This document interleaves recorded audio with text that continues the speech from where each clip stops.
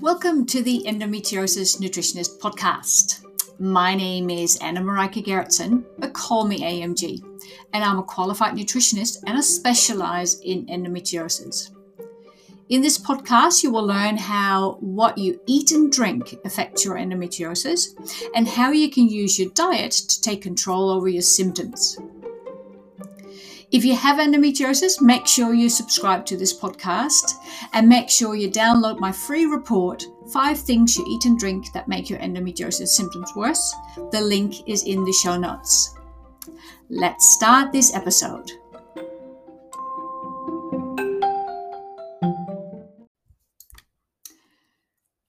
Welcome back to the podcast. And in this episode, I'm going to tackle a question I do get asked quite a bit, and it's a question that usually comes in one of 2 forms, and I'm going to capture it, but I'll capture both of them in this episode.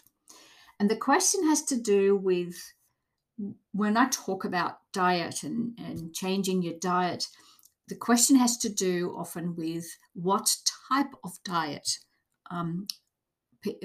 clients are expected to follow, and it comes. Sometimes the question comes from people that they're worried that I might expect them to eat a certain type of diet.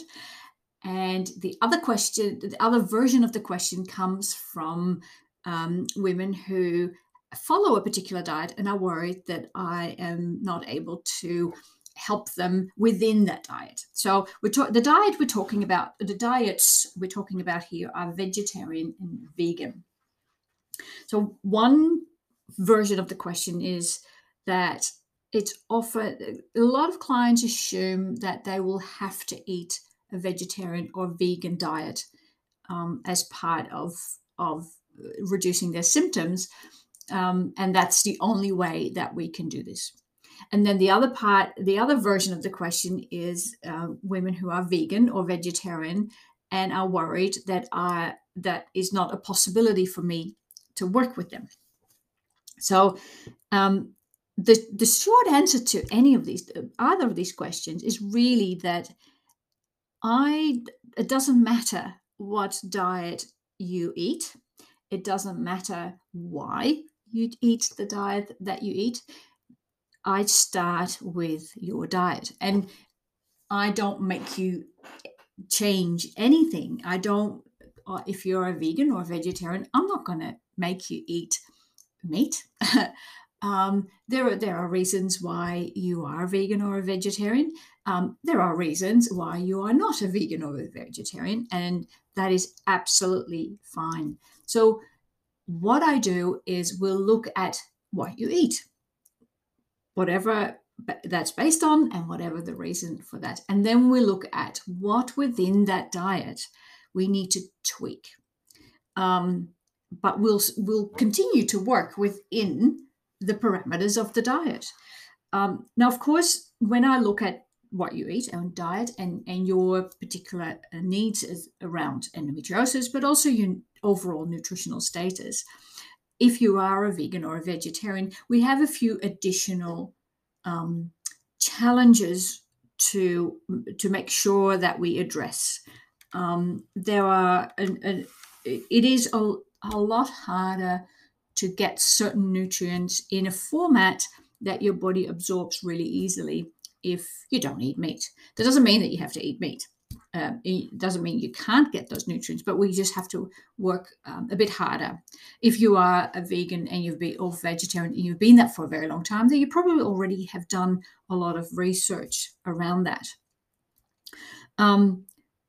Also, at the same time, if you do eat meat, or you're a pescatarian or a flexitarian or any sort of Aryan, then there are risks with that as well. We know that meat, for example, is inflammatory. And if we are looking at a diet to reduce inflammation, then we don't want to include too much of a certain food that we know increases your inflammation. And then at the same time, there are a lot of beneficial nutrients in meat that your body really absorbs well from meat that and therefore it can be part of a very healthy diet for you. But I think what's important so for me, the message is that I want to get across is I don't prescribe a diet. I don't if I don't say that you have to be vegetarian or you can't be vegetarian or you have, none of that is the case. However you eat at the moment is what we look at, and we look at ways to, well, we try to find out what in your diet is making your endometriosis symptoms worse. And I think where sometimes the misconception steps in is that a vegetarian or a vegan diet are in themselves healthy or healthier than a carnivorous or pescatarian type diet, which unfortunately is not the case. It would be great, wouldn't it, if you could just go automatically a particular diet is healthy. But then we would make the whole world eat that. Even you might have heard a lot about the Mediterranean diet, which is for a lot of people definitely a very healthy diet.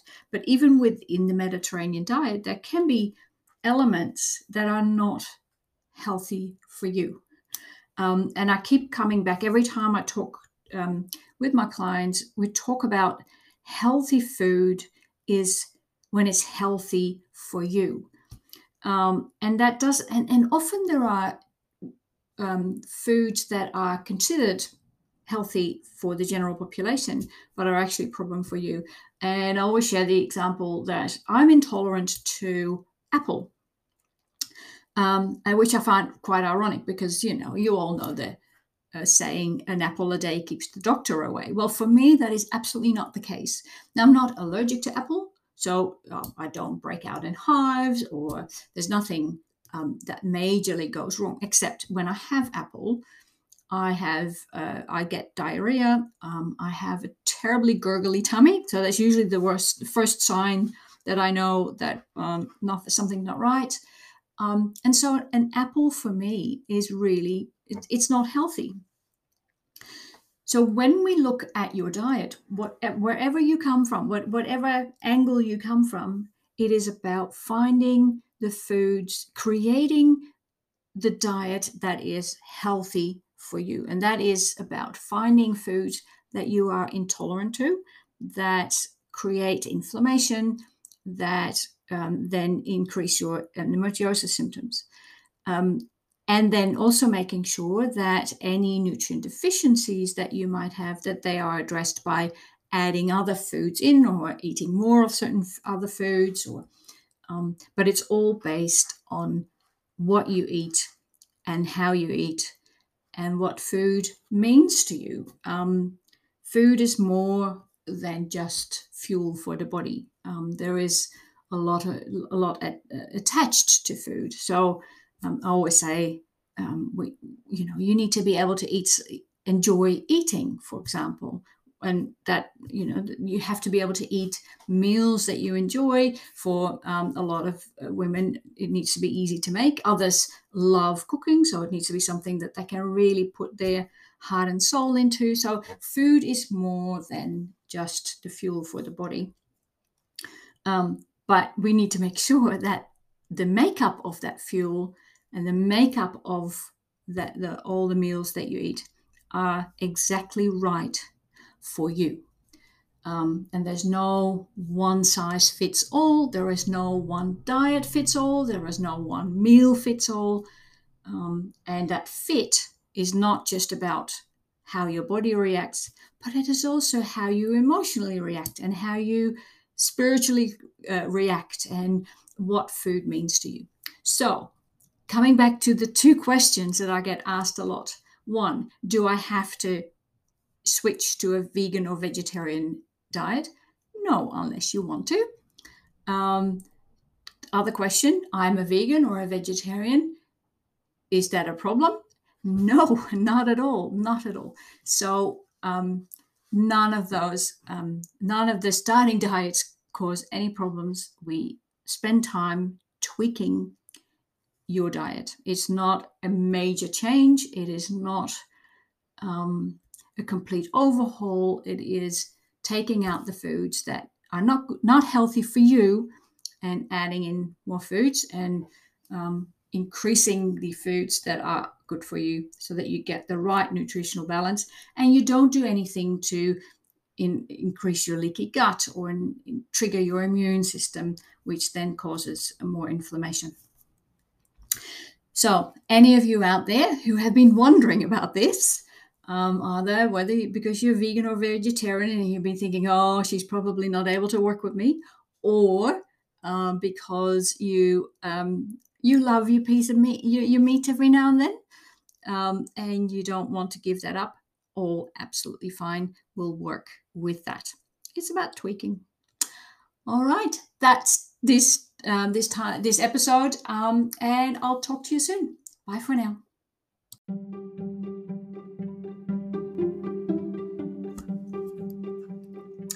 Now, if you haven't done so already, make sure that you download my free report, 5 Things You Eat and Drink That Are Making Your Endometriosis Symptoms Worse.